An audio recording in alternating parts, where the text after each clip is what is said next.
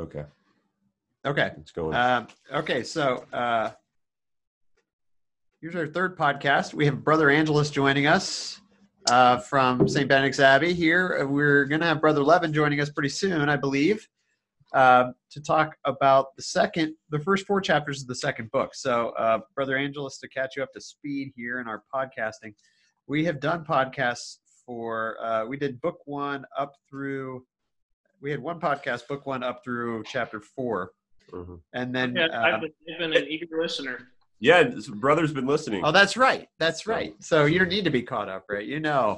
And then we, then we figured we could not leave the Elders chapter off. So we did our own podcast just on the Elders chapter. Now we're moving into the next 4 chapters, which are in book 2 here as they arrive at the monastery. And we're very, very happy to have people living in a monastery talking to us about the arrival at the monastery and what's going on here. So, this is exciting. Unfortunately, we have to do this over Zoom right now, but hopefully in the future we'll be meeting together to have these. We'll arrive at the monastery, hopefully. That's right. Which character will you be? I'll play the buffoon. But it won't be playing, will it?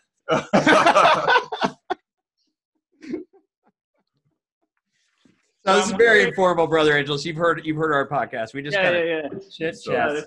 This is great. Anything interesting that happened that you want to bring out? Just jump right to it. I guess for me, one question. It comes up a little bit later, but this should kind of be on the back of everyone's mind at this point. How did this get arranged? How is it that everyone got invited to go to the monastery to meet with Zosima? Mm-hmm. Where did this come from? And what were the real reasons behind this invitation and behind this meeting? I think you have on the surface the purpose of this meeting, but as you see from the second page or the third page of book 2, that purpose had no chances of being successful. It was pretty clear that this was a dead before it even left the. What they do say. They do say what the purpose is. Does it have to do with Dimitri's? Yeah, to try to resolve the financial dispute between Fyodor and Dimitri. But I'm trying to remember. Does Dimitri call the meeting? I don't. Well, no. It in some ways it is. It's Fyodor, which is the one that is kind of officially behind this, but what comes up a little bit later, end of book 2, I believe. So it was not quite there yet, but it also, I'll spill the beans.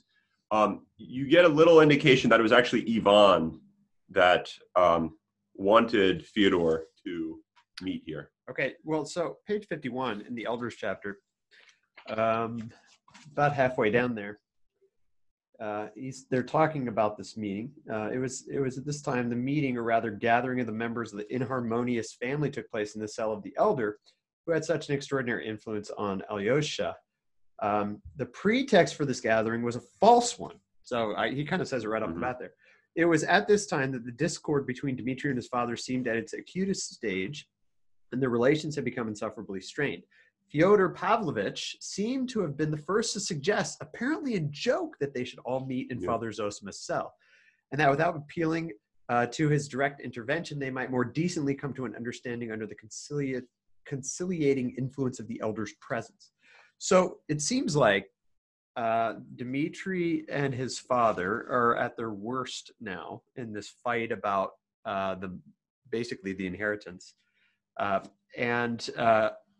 The father, Fyodor, is the one who suggests meeting in front of Father Zosima, not to even ask him like his advice on this, but just because his presence will be some sort of a, I guess, sort of a peace-inducing influence on the members as they talk about this sort of stressful stressful situation here. But I circled that apparently in joke, and I'm wondering about this. So I don't want to. I'm just going to jump ahead to something that we're not. It's actually the next part, but I think it kind of might frame some things. So I don't know if this is cheating or not. So this is on page 96. I won't give too much of what's going on here. It's at the very bottom of page 96. And can you give sub chapters for me? Oh yeah, sure. Sorry, this is like the last few sentences of book 2. The scandalous scene, right before Chapter book 3. In some ways, it's one of the last things that is said in the book, book 2. That is. After a pause, a few minutes, looking askance at his son, why, it was you got up all this monastery business. You urged it. You approved of it. Why are you angry now? And he's speaking to Ivan. And so this is Fyodor speaking, saying, you're the one that was kind of all behind this. Why are you so upset now about this? So I think there's something interesting going on in regards to what role does Ivan play here. Early on in what we read, I forget which subsection, it made reference to Ivan being able to control his father and basically keep him from being a buffoon, but he's not doing it. And Alyosha's kind of annoyed with Ivan for not controlling his father. No, his father's a disaster. His father just is like completely unhinged. Once the clock strikes the start, it's like beginning of a boxing match, and he just comes out being an utter idiot. Yeah. And Ivan's just watching it all, kind of, as if he has nothing to do with this. But all along, Alyosha knows that he could stop this if he wanted to. So obviously he doesn't want to for some reason. Yeah, right. Okay. So I think there's something like what are the purposes of this meeting? And if it's to settle financial matters, it seems like nonsense. It seems like this is one of the worst plans you could ever come up with. Try to use Zosima to settle financial matters. Yeah, he's probably worse than Alyosha when it comes to money, right? Yeah. The great quotes we had from the last podcast about the 2 podcasts ago about Alyosha and money, and not you'd either blow it or give it to some rogue. Yeah, right. Or just would sit around and he wouldn't know what to do with it. Right. Probably Zosima's like that times 10. Right. So anyway, I think it's just worth keeping in the back of your mind what is the purpose of this, because it doesn't really seem like they accomplish anything, and it actually makes it even worse. The situation seems to just escalate in a negative way because of this meeting. Now, don't get too far past chapter 4, though. No, I know, but you come in. I'm not too far. By the end of chapter 4, you recognize that it's getting worse. Yeah, and Dimitri's not even there. Yeah, he hasn't even shown up, right? Yeah. And there's this huge pause, right, where Zosima goes out to talk to the pilgrim. Yeah. So I don't know. I think that's the purpose of the meeting. Sometimes gets lost because of the circus that's happening. Yeah. It's in chapter 6, so I won't say too much. But I think there's signs later when Ivan and Zosimov have that exchange about his article that I think he has a sort of. There's an almost genuine curiosity for all of them about Zosimov. I mean, they kind of, do this formalistic thing or ridicule him in their way. But on the other hand, each of the characters actually shows that there's something arresting about Zosimov's presence.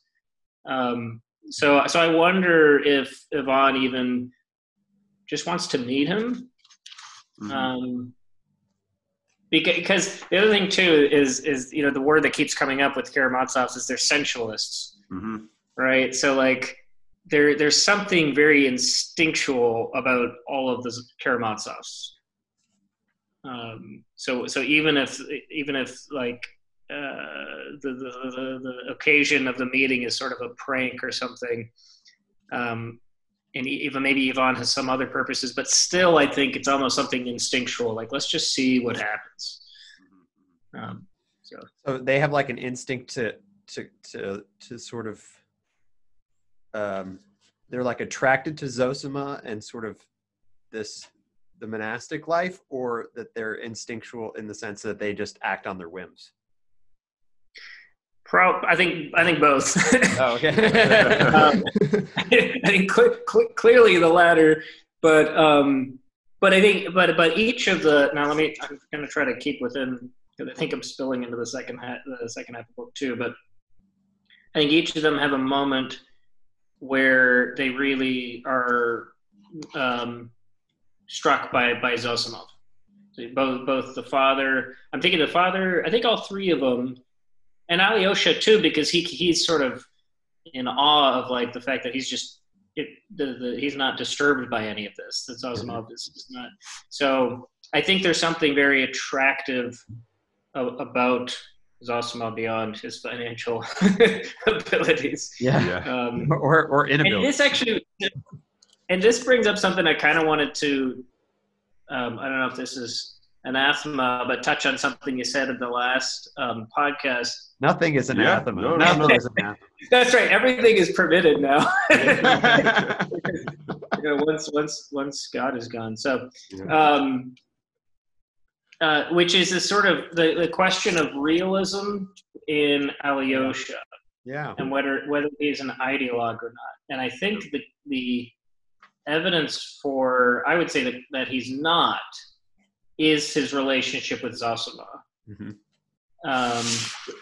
Because, or I would frame it this way. I think the way the book sets it up, and you guys framed it, was really useful. Is like, basically, what's the difference between Christianity and socialism?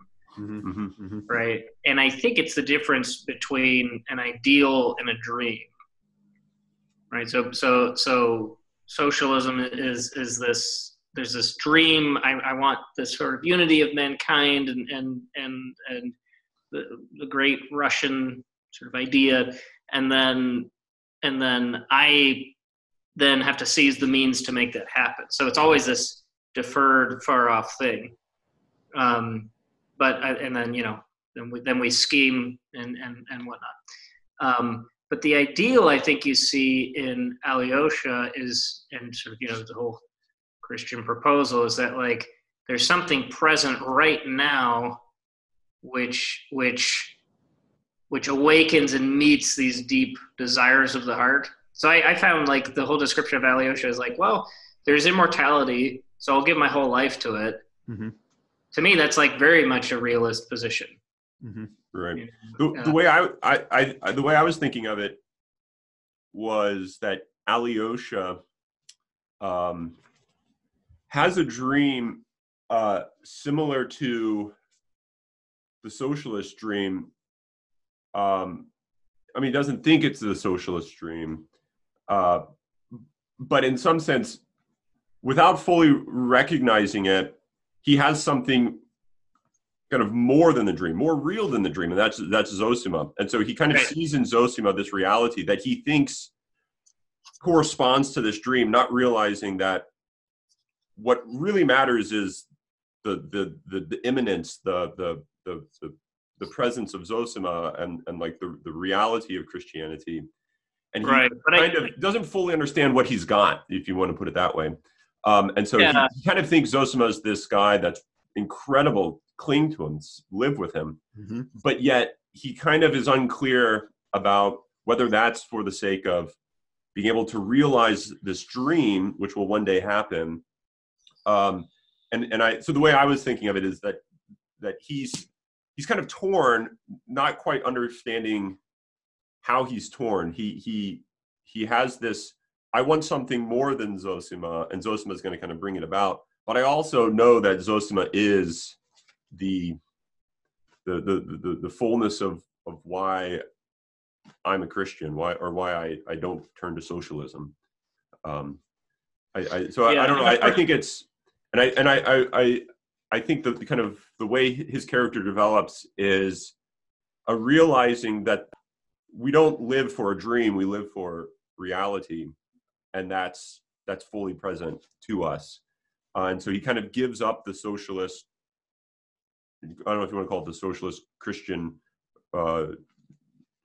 ideology, or the the idea of, worldly brotherly love coming all about and throughout some sort of, Christian means.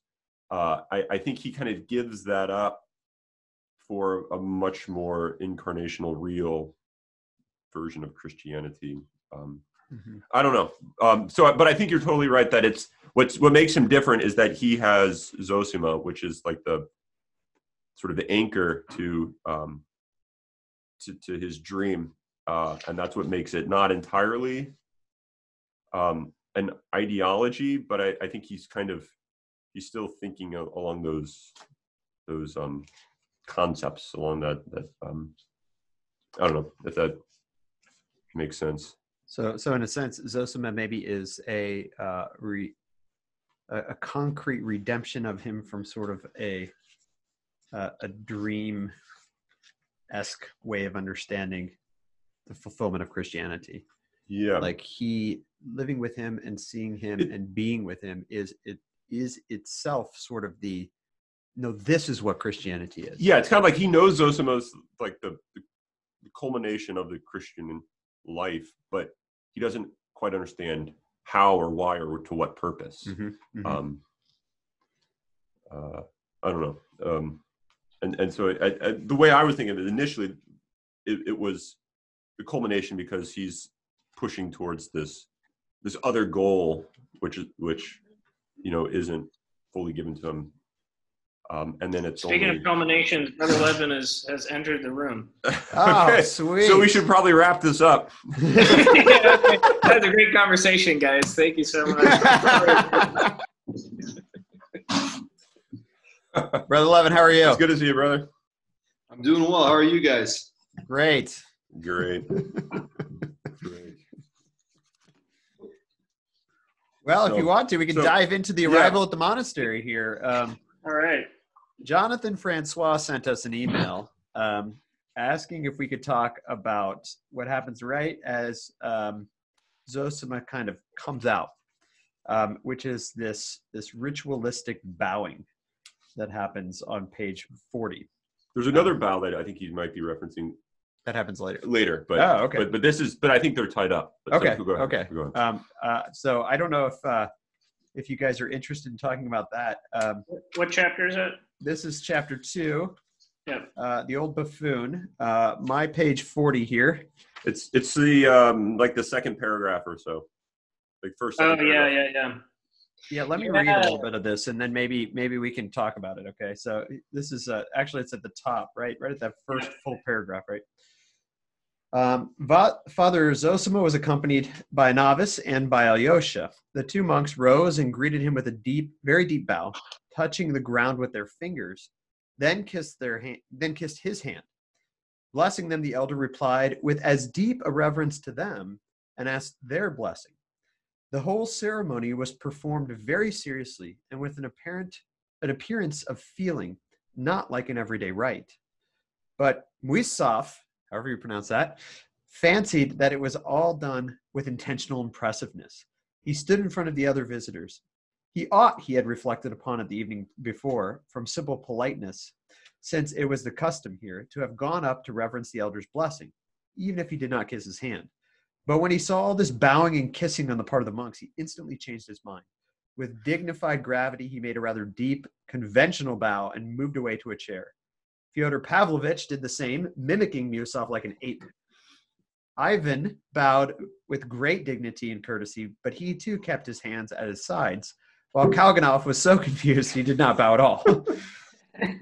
And then this next sentence I wanted to ask about too. The elder let fall the hand raised to bless them, and bowing to them again, asked them all to sit down. The blood rushed Alyosha's cheeks. He was ashamed. His forebodings were coming true. So this very sort of ritualistic thing that's happening with the monks pisses off his uncle / cousin or whatever, however the relation is, because he had said before in the chapter before that, 2 pages before, he says, "The devil take them," talking about the monks, An outer show elaborated through centuries and nothing but charlatanism and nonsense underneath. And I have a feeling that thought comes to the fore as he watches this sort of ritualistic sort of honoring of the other that's happening. And Musov's whole point of attending this, I mean, it was to sort of settle fishing rights stuff and what have you for the land, but he's more interested in just seeing what's going on at the monastery, just sort of observing. He's just out of like intrigue to like see. And what you get right off the bat is he can only see in the monastery his way of living, so that everything he sees there just seems like show. It's just all fake, right? All there is the world of business or the world of, whatever. And so when he gets there, everything that happens, he has to interpret as empty, because when you live an empty life, you kind of are only going to like see that. So yeah, I was thinking that exact same thing. Yeah. I was thinking that exact same thing.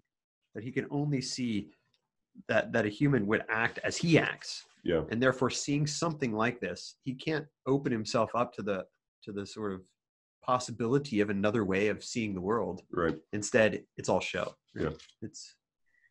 I think you get in this one moment kind of a microcosm of one of the big questions of the book with the church. Is it just a formalistic thing that's really just about power and money and influence, or is there something real?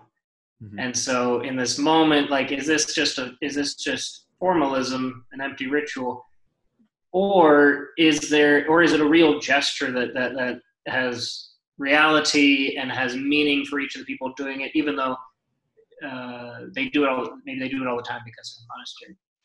I think it's really interesting because you really get like the whole book right here. I remember last semester or something. There's a priest who comes to BC who's by ritual. He's Roman rite and Byzantine, Eastern Catholic rite, I think.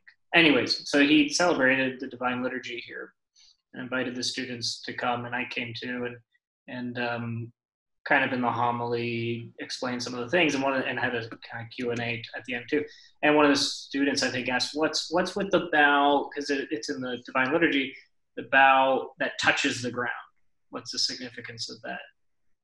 And it's because God became man, right? It's because the earth is now like sacred because Christ walked on it. So like you already brought up this whole like question of incarnational Christianity, which is, the only Christianity, but it's right here in that vow. Everybody else, and they do it with great feeling because like this is the reality they're living, is that God became man and dwelt among us so that we might become God. And but everybody else, you're right, it's like the cipher. Everybody else responds in what they want to sort of make the meaning out of. Mm-hmm. Whether whatever it is, you bow conventionally or with your hands at your side or not at all. So I think it's this fundamental difference right away of is there meaning in the world precisely because God is the creator and revealed and came among us and we respond to that, or do I have to sort of play this game of formalistic ritual to kind of, get my fishing rights or whatever it is. Yeah. And one of the themes that Jeremy and I thought this book was about, we were thinking it's a book about beauty. And I think it was in the first conversation we had, it's in the Idiot, where the character says, beauty will save the world. And I think it's a very important theme for Dostoevsky, which is, can you find in the appearance of something, that is in the sort of what people would say the surface, something more than it, right? So when you look at something, does it show more than itself? And I think what you have going on is that you're only going to see the bow as conveying something more than just a meaningless routine gesture if you have the eyes of being able to see beauty, right?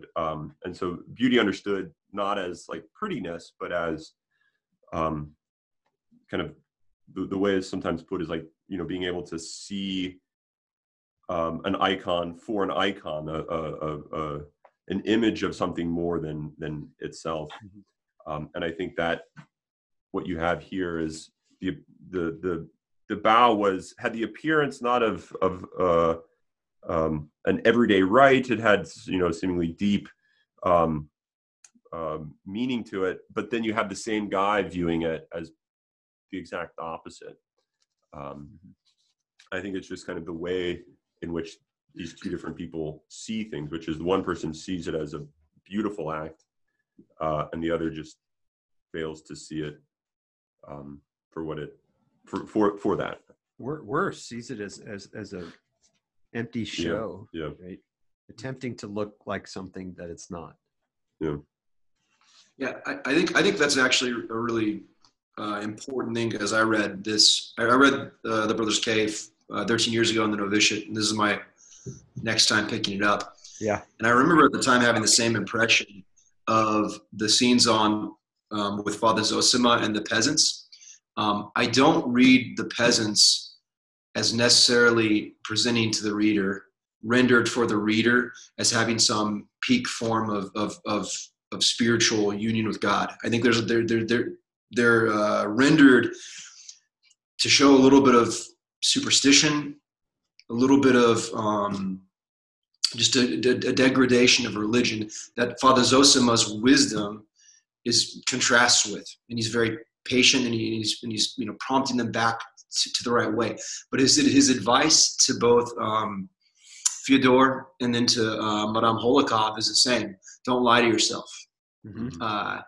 And so I think this idea of a triumphalism of show, as an ultimate form of lying to yourself, I think is kind of put forward too, not to undermine a true notion of true religion, but to let, like, Father Zosima shines clearly because he's set in place with these people who incline towards superstition. They're not fake, but they incline towards superstition. Mm-hmm. But his sound wisdom, his earthiness, his reverencing, his true reverencing of others in the bow even,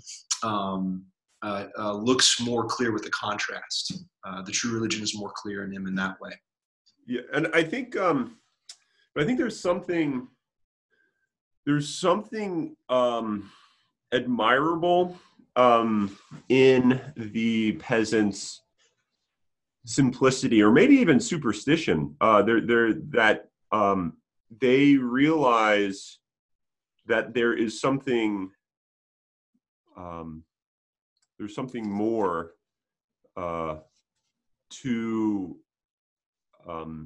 the faith than simply a show, like just years of undergoing the same activity just because that's just what we do. And Yusov sort of knows he needs to pay respect to Zosima, and he gets really pissed at Fyodor for not doing that.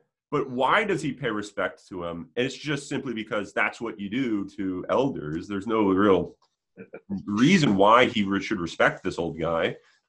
He doesn't really feel it, and that's why you kind of oddly, it's kind of a break of like the narrator. It's odd. You get the narrator's kind of this third person, but at the same time you get the thoughts of Yusov, which is kind of this weird thing going on. But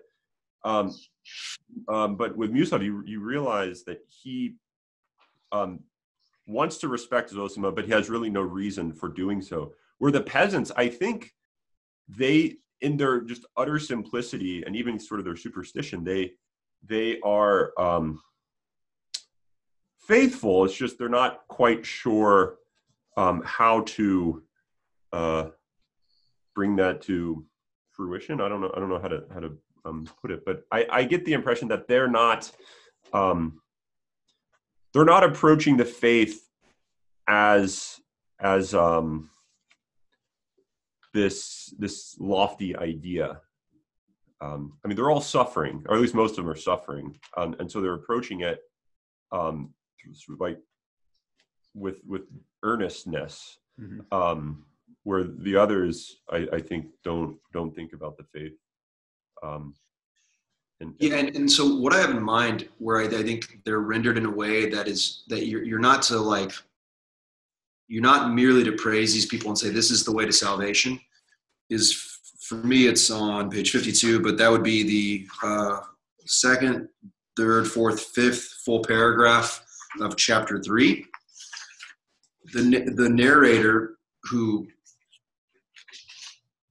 presents a more or less reliable reporting tone, talks about essentially like a placebo effect for healings. So the women think they're being healed by the sacraments, but what it is aroused by the expectation of miracle, the implicit belief that it will come to pass. It does come to pass. So there's a psychosomatic response, and it's not. He doesn't say it in such a way where it undercuts the importance or the value of the faith.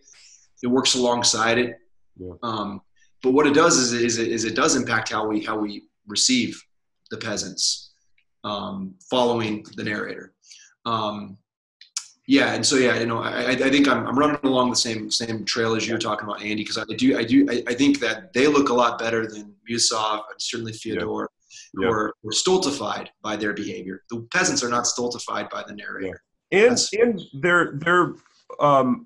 they're coming to Zosima to receive something. They know he has quote unquote, has something that they want to receive, and they're completely open to that. And that's kind of what their faith consists in, is this openness to receive whatever wisdom he has to impart, where that's not at all really, I mean, that's the pretext for the Fyodor and Dmitri. They're meeting there presumably to receive this wisdom from Zosima, but that's not at all why they're going there. Whereas the peasants really do have this. I mean, they all changed their lives because of Zosima, right? They've all, whether it's small or large, they all leave greatly changed because of him. So their faith might be in their openness to change. I think there's something about their, most of these people that come to him, they all come from really far away, like hundreds of miles to see Father Zosima. And then you have, the Karamazov family that's, walking across the lawn to go see him as a joke, right? And there's this great contrast. So I think, there is something that they see, that these peasants see, whether they're seeing it totally correctly or not, but there's something that they see in Father Zosima that's hugely contrasted with what the Karamazovs are doing, right? Besides Alyosha, of course, right? Yeah. And it's the abrupt change. It's like right in the middle of Fyodor being the complete buffoon, and Zosima just stands up and leaves. So you get a very clear contrast being made between why these people came and why these other people came. So here's a question. Why does he leave in the middle of the conversation? I mean, the conversation's ridiculous, right? And, but I don't think Zosima would be offended and like, I can't stand for this. I was wondering, is it like a sort of a monastery bell thing? Like, okay, I have to go talk to the peasants. I always do it this time. And you just have to hold off for now. Or was it an attempt to get them to sort of, I guess, overcome themselves? Not because he felt disrespected, but for their own sake of living like a true life in the midst of a true conversation that they're supposed to be having here. Like, is it in a sense a pedagogical thing that he gets up and leaves, or is it like a sort of an obligation thing to his peasants, or what do you guys think about this kind of abrupt stand up, I got to go talk to the peasants thing? Yeah, I think it might be both. I mean, he's there's kind of just a literal level that they've been waiting for a while, and he probably wants to come see them, and maybe there's something regular to it. And they were there before the right. the guys came, yeah. Yeah.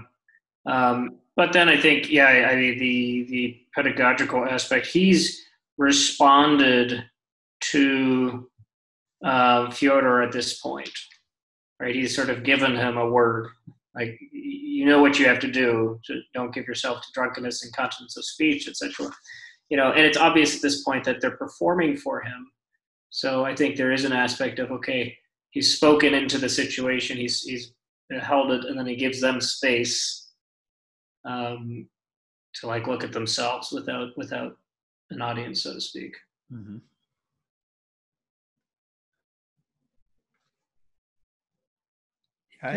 Maybe his legs were tired. I don't know. They were bent, I think they said. But I'll also point out Musov's insult, "You defile everything you touch." Yeah. That might be the peak of his acrimony. And maybe there's a charity there by him getting up, him realizing that he's the object of attention, Zosima.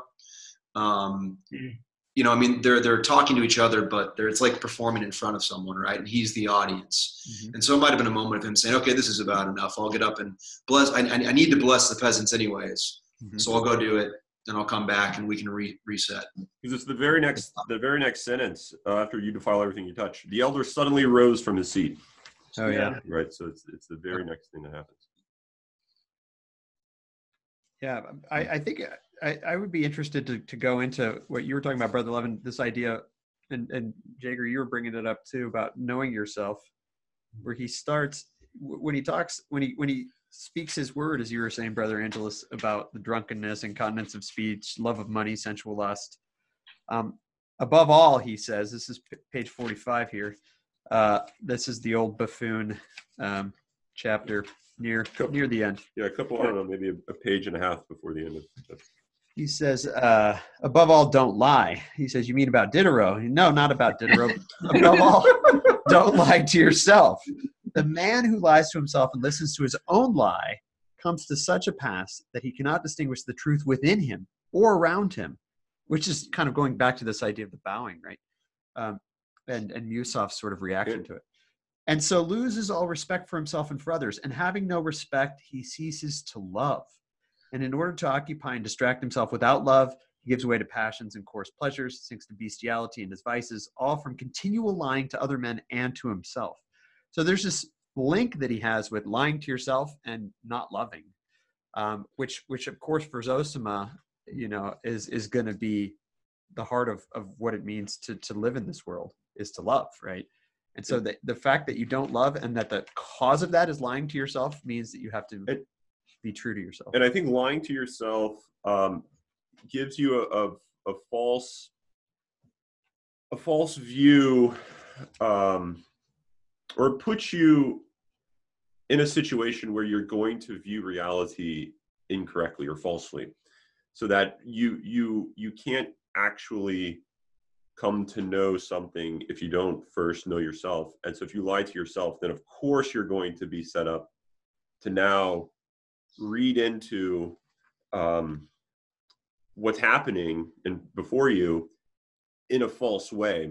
Mm-hmm. And this I think ties up with what we were talking about earlier with the bow and viewing something as beauty, and sort of coming to know the truth is going to require a truthfulness in yourself, and therefore an openness to what's before you. And I think it's all, he's tying together the do not lie to yourself with those performative theses that occurred earlier on with all the bowing and what have you. I think it's a tying together of maybe beauty and truth. This also seems to be the root of monasticism, and then further than that, specifically the elder tradition. If you go back to page 27 on the chapter on the elders, where he's talking about this elder tradition and what happened, and I brought this up last podcast. It says that the point of the elder, right, is after a life of obedience to attain perfect freedom. That is from self, to escape the lot of those who have lived their whole life without finding their true selves in themselves. And I wonder if this idea of the true self isn't linked with this lying to yourself, and that the whole point of monasticism and the elder sort of submission to the elder is ultimately being true to yourself, or not lying to yourself, that leads to love, right?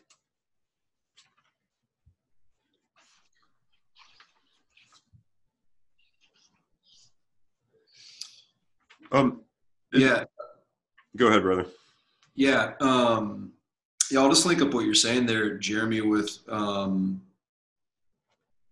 description of the elder. And I don't have the page exactly, the paragraph, but it was this kind of hyperbolic description of obedience, of this revelation of self to the elder. And then, like, you have to be so obedient that not even, ecclesial superiors far above the elder can dispense you from it. That a coffin will fly out of a church if you've been disobedient. And yeah, and again, there's on that one, he says, this of course is only an old legend. And so again, you have this, I don't know, like this flattening of the grandiose aspects of and superstitious aspects of religious miracles. Again, not, and I don't think he does that to pull away their value and their meaning. And there is praise of miracles. There is a realism about miracles that he mentions, but the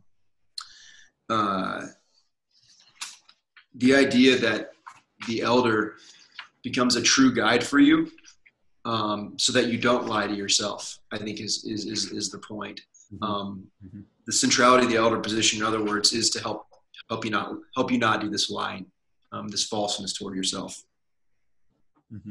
And I think that, so I taught this book, actually Jeremy read it as well, Father Norris Clark's Person and Being, where he talks about being as relational, or being as relation. And so to think about what a person is this relational being, and so that one's existence is sort of tied up with another, and therefore the understanding of what one is also tied up with the other. So you sort of have to go out of yourself in order to fully understand yourself. So you have to, the Father only understands himself, in the Son.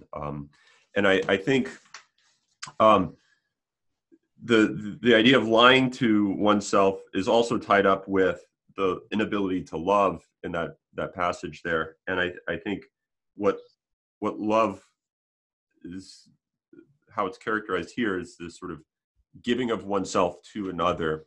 And it's only in that you're actually going to truly understand who you are, what you are. And it looks like those that don't love, of course, are going to lie to themselves, because they're not going to have any ability to know themselves, because they don't love. So it seems that love is tied up with not lying to yourself. And I'm sure, I don't know Scripture well enough, but I'm sure you could, what must I do to gain eternal life? Tie that up with the great commandment of love. I'm sure there's something that can be done there, exegetically or what have you. But it seems that love is the means by which you come to know yourself. And also just to relate to, you talked about being as a relation. When he sums up his discussion of an elder, what is an elder? An elder was one who took your soul, your will, into his own soul and in his will. So that this union of relation that you talked about, it fits in perfectly with that. Yeah. And I think that also comes up later on with some of the peasant women. The one who left her husband because her fourth son died. And how I thought this one was incredibly moving. She can't forget him, the child, that is, but at the same time, she kind of wants to forget him, it seems, because if she could forget him, she wouldn't suffer anymore. And I think there's this this revelation that Zosima sort of imparts on her that it's not for you to forget him, and therefore it's not for you to not suffer. That's part of what can make this suffering itself joyful, is that you don't forget him, because in some ways you're tied to him and he's tied to you. And likewise, don't forget, you're also tied to your husband who you just left. And this is going to like destroy the relationship you have with your son who's in heaven now because of the breakdown of the relation you have with his father, yada, yada. And so I think he's trying to bring back, or maybe try to read, which is just to say, this is just what love is. I mean, but it's love is an epistemology here. Yeah, right? Yeah, no, I think that's right. Her question is like, what is the meaning of my son? Right? What world do I live in where he's gone? It's meaningless. It's nothing. And what's so great is Zosimov tells him sort of the tale of the saint saying to the mother, don't weep. Your little one is before the throne of God. Rejoice. And then, she sighs, and she said, my husband said the same words, but I can't help but weep. And she shows him the sash, and then I was so moved. It's Rachel of old, said the elder, weeping for her children, and will not be comforted because they are not. Such is the lot set on earth for you mothers. Be not comforted. Consolation is not what you need. So that's such an interesting line. What is it that she needs if it's not consolation, right? She needs to still participate in the life of her son. Yeah, and it's that, I think, because it goes on and he says it's those tears, the tears of love that you have for your son, which sort of reveal a loss, but also a longing for a reality. I mean, Exactly. It's not like utter despair, but so that there's something. It's a loss of something that's still real, still alive. Exactly. No, it's the same. It's the same thing you brought up with beauty. Is that he helps her see that your tears are a sign of something more. Yeah, and not just desperation. They're not only bitterness. They're a desire for his life. Yeah, yeah, and it's that which, as he says, is going to purify the heart and deliver it from sin. So in some ways, it's those tears, not a consolation, which will render her life perfect. And I guess it's an interesting thing. Like, what do you think of? What would a consolation be? It would be like there, don't feel bad, your kid's in heaven, and that's like the perfect, and she says, I can't do that. Well, if you were to insist on that, that's a perfect example of ideology. Mm-hmm. Yeah. Where you say, here's the idea, and I'll just put it in place of the reality, and be comforted. But I mean, as Hemingway said, and I won't be able to quote it directly here because this is public, the greatest BS detector is the human heart. Right? And so it's so cool it's just so moving how Zosimov again sort of gives space to reality. Same when he left the room. It's like, okay, no, your weeping is something deeper. You don't, it wouldn't correspond to what you're experiencing to just say there. And he says that the weeping will become a quiet joy, as he calls it. Yeah. So it's not sort of a unproductive weeping, or it's not like he seems to be saying, like you're saying, it's not a denial of reality to weep. In fact, it is in some sense living in that reality and embracing what is, which is moving you towards purification and joy. Yeah, which in the monastic tradition of weeping, of holy tears, is exactly what it is. It's never it's never pure desolation or bitterness at sort of my own fallenness and sins. I mean, it has that, but it's always sweet and purifying because it's the result of encountering His mercy. So I've been recently, well, the last couple of years, I've been reading Saint Isaac of Syria.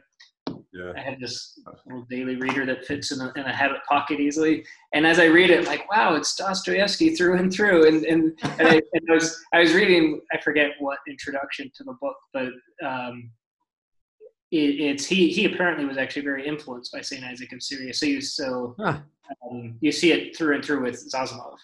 Is this sort of way of being in the world? Wow. Yeah, he with that woman at the end of it, he also says, "I will remember him, mother, and your grief in my prayers. I will pray for your husband's health," which is the definition of an elder, one who took your soul, your will, into his soul, his will. I mean, not in a formal relationship as he has with his monks, but he carries with him the pain and the suffering of this mother going forward.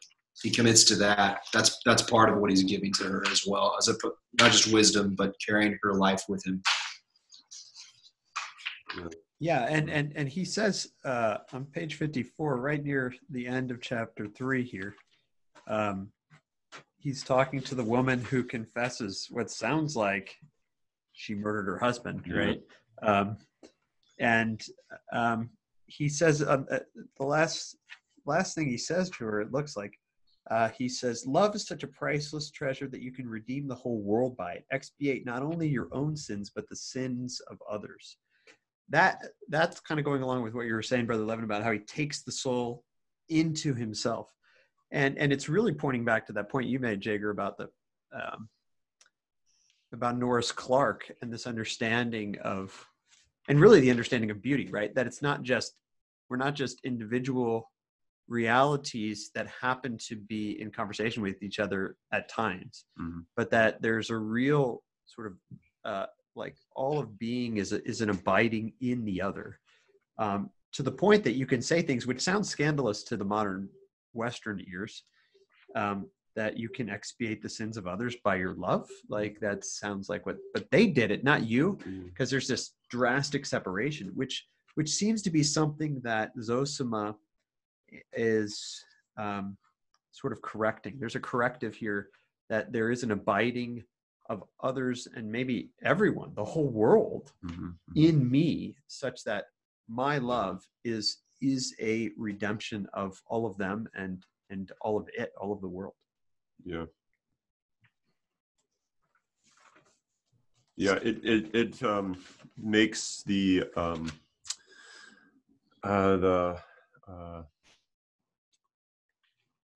when everyone takes on the roles of priest, prophet, king at confirmation, baptism, both. Both. You don't teach theology. I know we take them on. I know we take them on. Yeah.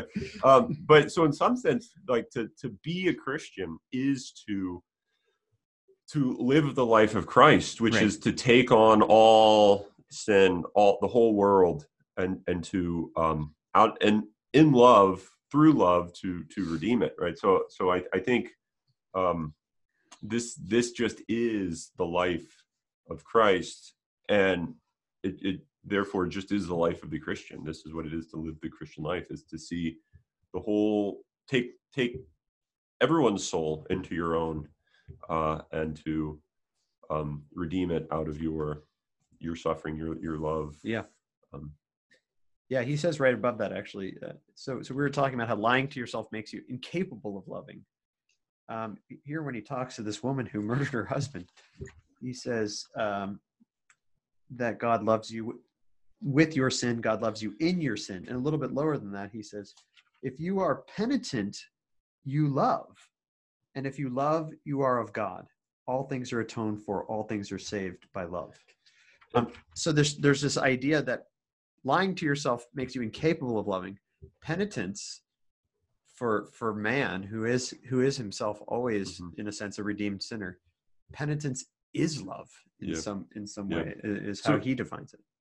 Yeah, and this woman is afraid to die, right? And I think what Zosima is saying is you shouldn't be afraid to die because you love much, and that you love much because you are deeply penitent, right? So I think what he's saying is that fear actually isn't really founded, and in some sense what's the real emotion that's going on here is penitence, and you should not interpret that or understand that as a fear, but as actual love. And so he's trying to like transfigure that that emotion, it seems. Yeah, which carries to the next chapter with Madame Hochlikov, who also is afraid to die, but she's kind of a interesting piece of work. Yeah, he deliberately juxtaposes their faith. Mhm. Chapter 3 is peasant women who have faith. Chapter 4 is a lady of little faith. Yeah. I think it. And she committed murder, the first one. Right. Well, this time around, I realized how significant that encounter is because, the book is superficially about murder. Yeah. And so the way in that moment, it sort of resolves or shows you how to read the heart, which is going to be tormented for the next 1,000 pages. I think I mentioned this to Jeremy, but this book I think really should be read twice because it's such a long book. You kind of forget a lot.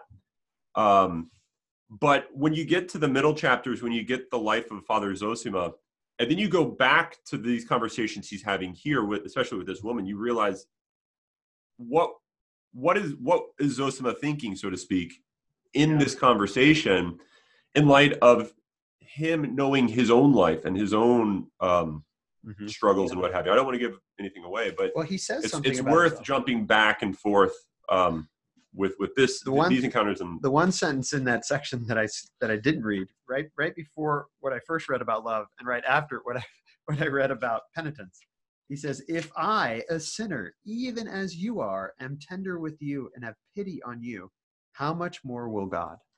Right. So there's already this kind of recognition of his own sinfulness that he points to here as a sign of God's own love, right? Because look at me, look at how I'm treating you. Yeah. And I'm a loser. It's like, if I can forgive you. Yeah. God's not a loser. His love's better than mine.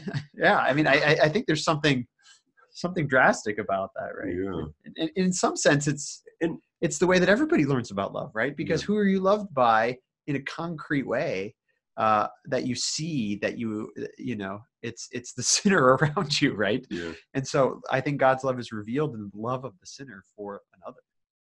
Can I share something?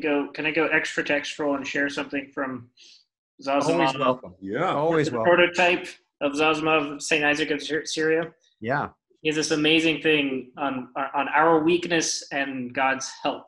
So he says, "Blessed is the person who knows his own weakness, because the awareness of this becomes for him the foundation and beginning of all that is good and beautiful. For whenever someone realizes and perceives that he is truly and indeed weak, then he draws in his soul from the diffuseness which dissipates knowledge," so it's a question of knowledge again, "and he becomes all the more watchful of his soul. But no one can perceive his own weakness," this gets to what you were saying, Jager, after you read the whole book, "unless he has been remiss a little, has neglected some small thing, has been surrounded by trials, either in the subject of things which cause the body suffering, or in that of ways in which the soul is subject to passions. Only then, by comparing his own weakness, will he realize how great is the assistance which comes from God." And then he goes on, but it ends with this amazing line: "As long as the heart is not humbled, it cannot cease from wandering, for humility concentrates the heart." Mm-hmm. And the more you spend time with Zosima and his history, the more you realize that Dostoevsky is not creating a poster child rouged up saint picture, right? This But is but and but, even before, but he even is, now, right? Because that's what he sees as the saint, is the penitent, right? yeah, no, I mean a sort of ersatz sentimental saint. Yeah. But even now, if you're reading it for the first time, you can't help but be moved by him. Mhm. There's something exceptional about him, even if you don't know explicitly the history. It's clear he has this great tenderness and this great sort of awareness of his own, smallness, kind of. Like he says at the beginning before the meeting, like who am I to be their judge, right? He has this perpetual smile, this sort of he's aware of kind of the ridiculous of the human condition because he knows himself. Yeah. And it's amazing. So every transition from one peasant to another, he always leaves, and it makes a comment about him either smiling or being cheerful, or I made deliberate note of the number of times Dostoevsky said things like, he spoke softly, he was cheerful, he smiled. Yeah. I mean, it's certainly deliberate that he wants Zosima to come off as not a judge of another, right? But a sort of a welcoming taking in, even of like the worst sinner. It doesn't matter. So going into chapter 4, what do you guys think is the difference? Why do the peasant women have faith, and why is she called a person of little faith, the lady who comes? Because he wants us to compare that. He wants us to look, okay, what's the essential difference in their attitude? Well, so she, I mean, I don't really know, but I thought it was interesting that she said she lacked faith in God, or Zosima says, you lack faith in God, and she says, oh, no, this is the bottom of page 57 of this. It's, I don't know, maybe about 2 or so pages in. Oh, no, I dare not even think of that, but in the future life, it is such an enigma, and no one can solve it. And she kind of goes on to talk about how she's worried that when she dies, there's all that is going to be just, flowers growing on her grave and what have you. Which is like the Dostoevsky question. Right? Yeah. and so she says, oh no, I have perfect faith in God, but I'm actually worried about what's going to happen to me when I die. And I think that's just the most Tollens. You have complete faith and love, but yet like you don't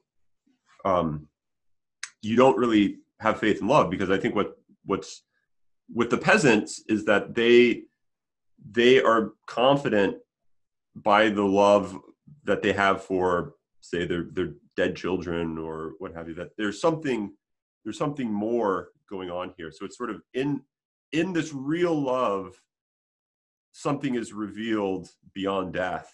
And this lady says, oh no, I love the people, I love the peasants, and I have good faith in God. I just don't know if there's anything beyond this. So I think it's you'll know a tree by its fruits, and it's sort of fear of death seems to be this indicator of a lack of love. At least that's the way I was thinking of it. Yeah. No, and the sort of the moniker she is given is she's a sentimental lady. Right from the beginning. I'm trying to find it. But yeah, she was a sentimental lady, society lady of genuinely good disposition in many respects. And so she it's another moment of a very clear example of ideology, right? Where it goes on. I mean, that's exactly it, brother. I love the people myself. I want to love them. And who could help loving them in the splendid Russian people, so simple in their greatness. And like she knows that this is like the good thing to do, is to love the simple people like Zosima, but she just doesn't really love them because she loves her. She loves her own image of the people. Uh-oh. They're a simple, generous people, right? People, they're these wonderful, noble, and these kind of grand, descriptions, but they're just whatever that person's idea is. But Zazimov just counseled someone who killed her husband, for crying out loud, right? And he received that, Right. right? So she has this great sentimentality, and I love the phrase. It's where is it? Where she's like, I would love to give myself, basically as a sister of mercy, and it will be wonderful, but I'm just afraid people wouldn't be grateful enough. Yeah. And where is that? Because it's one of the great lines in the book where he says it's one thing to love humanity and it's another thing to love humans. He's quoting someone. But I wonder at myself, the more I love humanity in general, the less I love man in particular. Is that? Oh, is that later? That's where she's saying. Oh yeah, that's right. I'm trying to. Yeah, sorry. Yeah. Yeah, he's quoting a doctor. I love humanity, but I wonder at myself, the more I love humanity. Go back, I just caught you. It's up that way. Oh, here we go, yeah. Yeah, the doctor says he's incapable of living in the same room with anyone for 2 days together. Yeah, and later on, one of the lines that I remembered from this book, from reading it 13 years ago, is Ivan says you should love humanity with a newspaper in front of you. Or beggars should ask for money with a newspaper in front of them, because getting too close is just it destroys the charity. Yeah. It's the same idea that when you come up against a particular, it's unlovable. Yeah. This is like, have you guys read Infinite Jest, the David Foster Wallace novel? There's this amazing moment. There's a character who's this sort of deformed cripple. He's very, very good-natured, and he does this thing where he stands outside the subway, and he just holds his hand out. Oh no, what is it? Maybe he just shakes people's hands, and he just says hello. And he's clearly this, he looks like a beggar, and he looks atrocious and everything. And he said people would want to give me money, but they wouldn't touch my hand.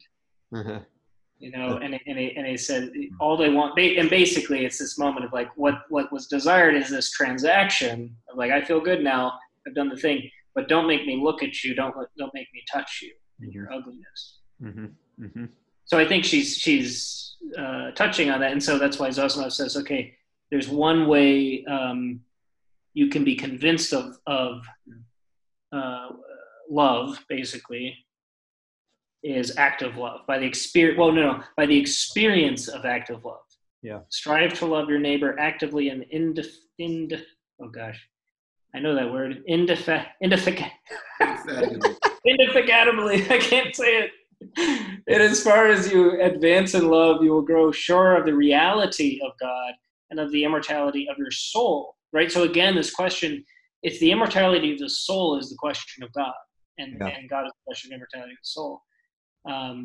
If you attain to perfect self-forgetfulness in the love of your neighbor, then you will believe without a doubt, and no doubt can possibly enter your soul. This has been tried. This is certain, right? So this is sort of his solution to the question of death and a love that's greater than death is you have to experience active love. Yeah. Yeah, an active love has to happen between particulars, right? So you can't love the abstract neighbor. So I think this is highlighting once again the importance of being able to see in the world, in the fleshy, something more. Not like forget what's before me and look to something beyond, but this is why I think the image of the bough is so important throughout this book. It's sort of a recognition of the incarnation and sort of seeing meaning in the earth, rather than we need to look to something abstract, look to something beyond an ideal, and that's what we bow to. But if we truly are Christians and believe in the incarnation, it's actually the ideal has been made incarnate, and so you bow to it before you. So I think this is just brought out so clear here that she's actually turning away from love to try to arrive at like real love, to arrive at immortality or an understanding of immortality, and that's just not a possibility. And you see Zossimov doing this with her, right? It's he doesn't brush her off. I mean, she's kind of this. I mean, it takes a saint to endure a conversation like this, right? but he says, don't distress yourself about my opinion of you. I quite believe in the sincerity of your suffering, right? So he starts from what's real, not just her sentimentalities. It's like, no, you are suffering, and I believe that. So I thought that was, you see sort of his way of always embracing the person in front of him. Mm-hmm. I think it really gets his explanation to her at the end, I think, is really helpful, and it gets right to this point of incarnationality.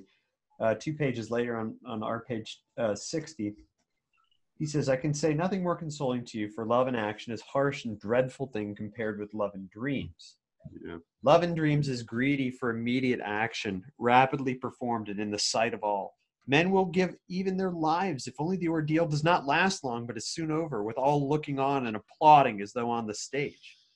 But active love is labor and fortitude, and for some people too, perhaps a complete science.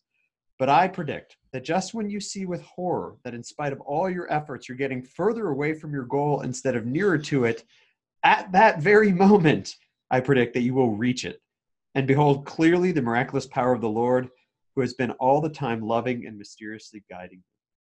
I think that last line especially, this great contrast between love in dreams, and love in action, but then this idea of, and this is all right after he's hitting her hard with this knowing yourself thing and never lying to yourself, that when you recognize that you're failing and that you're getting further from the goal instead of nearer to it, it's then that you actually attain it, right? Because, and maybe it goes back to what you were saying, your quote from Isaac the Syrian, is that who it was?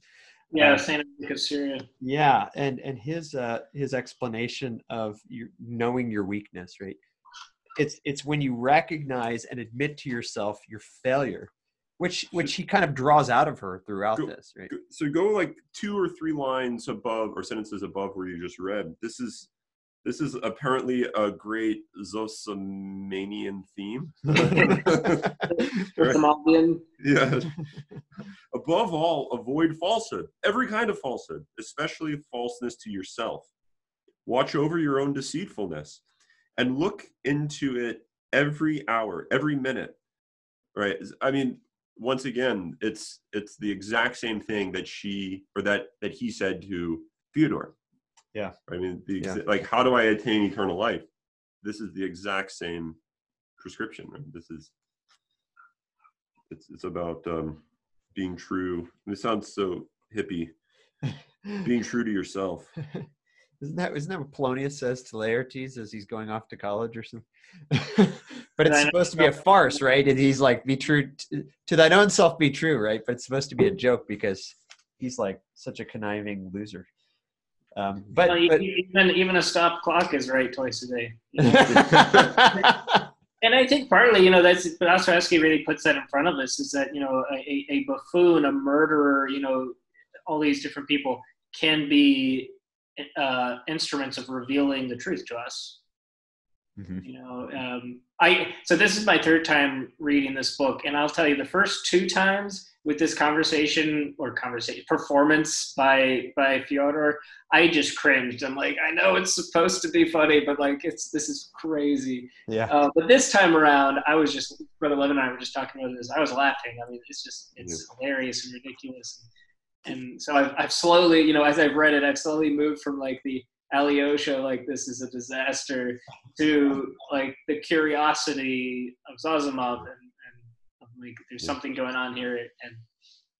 And can I make a comment? I want to bring something up to have you guys talk about, especially the brothers here. This is in the Old Buffoon. This is going back a little bit to the Old Buffoon chapter. It's I don't know, maybe 3 pages in or so. I'll just read it and maybe you can find it contextually. Sure. What was taking place in the cell was really incredible. For 40 or 50 years past, from the times of former elders, no visitors had entered that cell without feelings of the profoundest veneration. Almost everyone admitted to the cell felt that a great favor was being shown him. Many remained kneeling during the whole visit. Of those visitors, many had been men of high rank and learning, some even free thinkers, attracted by curiosity, but all, without exception, had shown the profoundest reverence and delicacy. For here there was no question of money, but only, on the one side, love and kindness, and on the other, penitence and eager desire to decide some spiritual problem or crisis. And I think this is a really interesting sort of commentary on the buffoonery that's happening. Like Dostoevsky's maybe highlighting something significant is going on in the monastery, which has never before happened. So I get the impression that this has more to do with what does it mean to be a reverential place or thing in the world. And it looks like there's nothing of reverence for these people here. Mm-hmm. Even the free thinkers of old would have found this to be a great place to be. So I don't know, any thoughts as to what this passage sort of means, either in the context of the book or in the context of maybe modernity? I think one thing it does, the whole is, well, it again sets up a contrast, right? So it's interesting in these chapters that he's asking us to make comparisons: little faith, no faith, people coming in with a reverence for the elder, people who are obviously not, and any comparison, right, asks you to find the difference, right? So I think this goes back to the question at the beginning of the book is, what is, in the whole book, is what is faith? And what is, and miracles don't come, does faith come from miracles, or do miracles come from faith? Mm-hmm. Right? So he's showing us there's a huge contrast here. And so we're given a moment to see, okay, will this envelop sort of the holiness, the thing that makes the difference? Or is it going to help it make it clear what is it that's exceptional about Zosima? What is it that's exceptional about his way of looking at reality? Which is the beginning of faith, to recognize that and follow that. So I think it gives us a moment to sort of enter into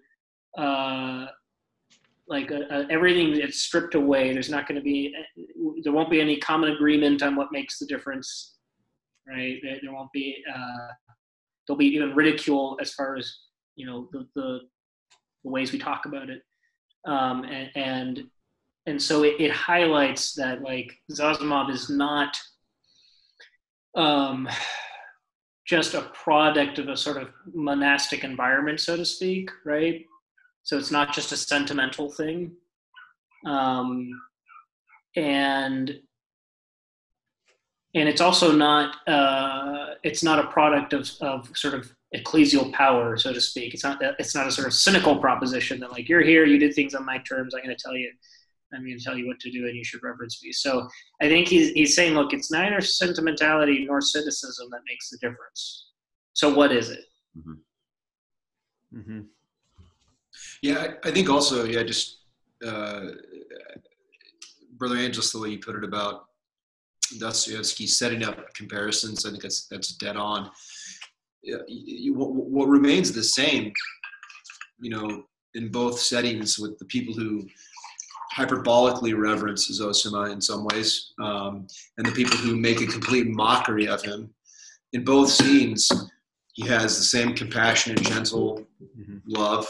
It's not a show. It perdures in different contexts, vastly different contexts. And then his teaching, as we've already pointed out, is remarkably similar. He says to Fyodor, "Don't be ashamed," and that's another way of, or links up with "don't be afraid," which is what he says to a couple of the peasants. And he also tells them not to be false to one another. So the solidity and stability of Zosima's gentle, holy, exceptional character, I think is also on display in both those scenes. And again, if you want to take what is the exact opposite of hyperbolic reverence for him, it would be what Fyodor and Yasava are doing in mocking him and making a mockery of his invitation and his hosting them. And I think too, like the question of modernity. I mean, there's nothing as far as sort of the free thinkers and other people who come. I don't think there you see anything to specifically hyperbolic, other than they recognize there's something kind of amazing about this person. So there's like a good reverence. No one would say that'd be a bad thing, or the reverence that the monks show for him or Alyosha. But we can't take any of that for granted anymore, right? Who says someone later, in here says, like, in the age of steamships and railroads, like none of this matters, which is a funny thing to say, but it's also like, that's where we are. Is none of the churches, none of what we say, none of what the truth of what the church is in the presence of Christ on earth can be taken for granted anymore. Right? It's all back to it's the signs don't signify anymore. Right? So the bow doesn't, we don't understand the meaning of that unless we've had an experience of it, like him and some of his monks. But for pretty much for the world, it doesn't mean anything anymore, and it's all viewed through this lens of cynicism, and money, power. And so, like, to reinforce, to say, okay, no, we're going to do more pomp and circumstance, it wouldn't help, right? So this is the position of the Church of modernity. So you have to start at the heart again. You can't assume. You have to rediscover the meaning of the signs.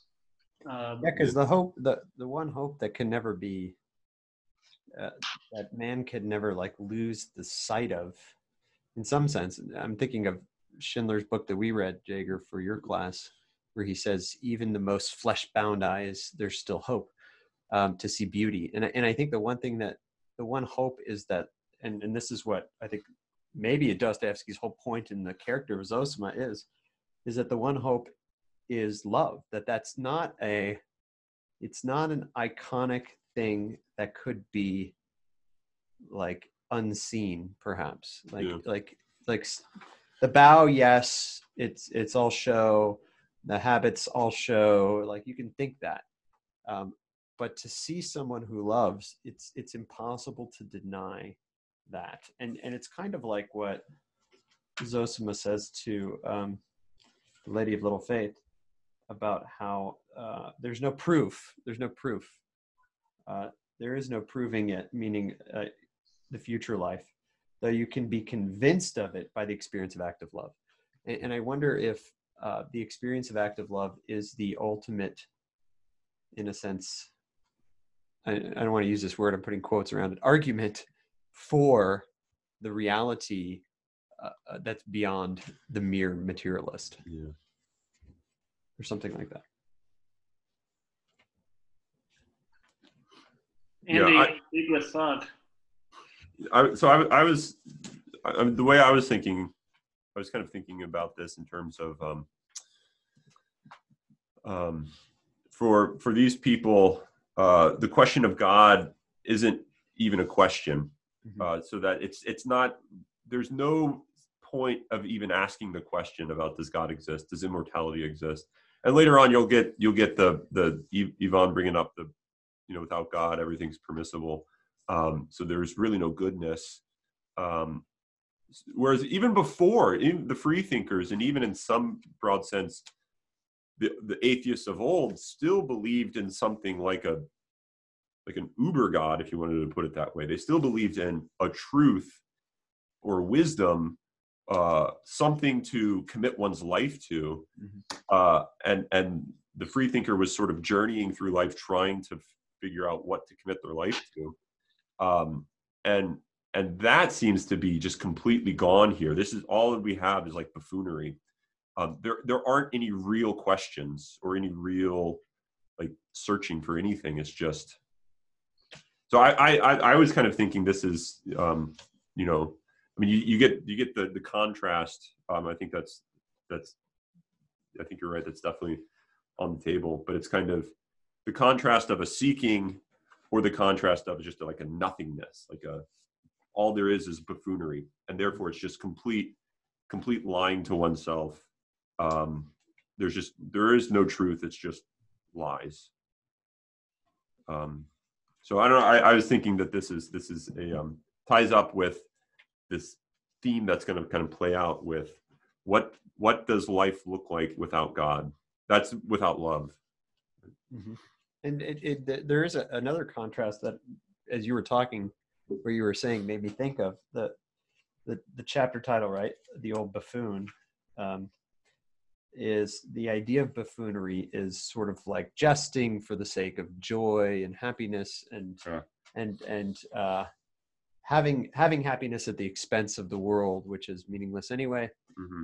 Whereas real happiness, Zosima, is sort of the contrast of that, right? So Fyodor is the buffoon who's trying to make jokes of everything, but not really laughing, and nobody's really happy. But he, as he says to the Lady Little Faith here, Madam, what's her face? He says, page 57, right? As she's kind of talking about, she talks to him, she says, I thought you were sick. You look so well, so gay and happy. He says, I'm extraordinarily better today, but I know that it's only for a moment. I understand my disease now thoroughly. If I seem so happy to you, you could never say anything that would please me so much. For men are made for happiness. And anyone who is completely happy has a right to say to himself, I am doing God's will on earth. All the righteous, all the saints, all the holy martyrs were happy. That I think there's a contrast there that I didn't see before, that a true happiness happens in the midst of love, which is demonstrated by his own tenderness, his own smiling, his own cheerfulness. And it's the opposite of kind of what Fyodor is doing in his buffoonery, which is to make a joke of all things. But making a joke of all things actually does not bring mirth, right? Like is intended.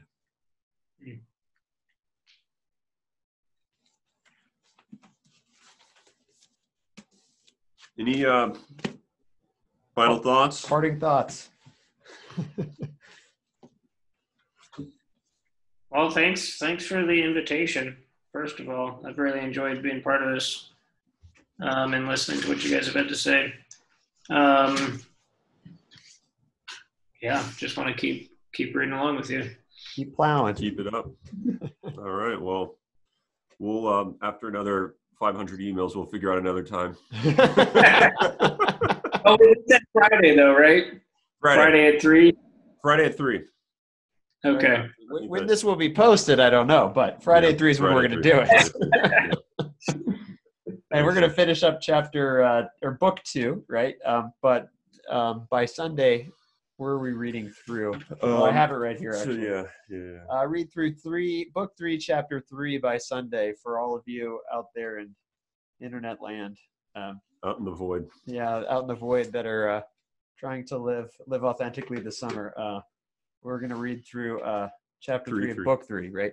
Our next podcast will probably only get up to the end of book 2. So if you see the next podcast and you haven't read book 3 yet, don't worry. We're not going to talk about it yet. Listen away. So. All right. Well, thanks again, brothers. Yeah. Thanks for zooming. Zooming up. I was going to say coming, but it's not coming. It's zooming. Yeah. All right. See you later.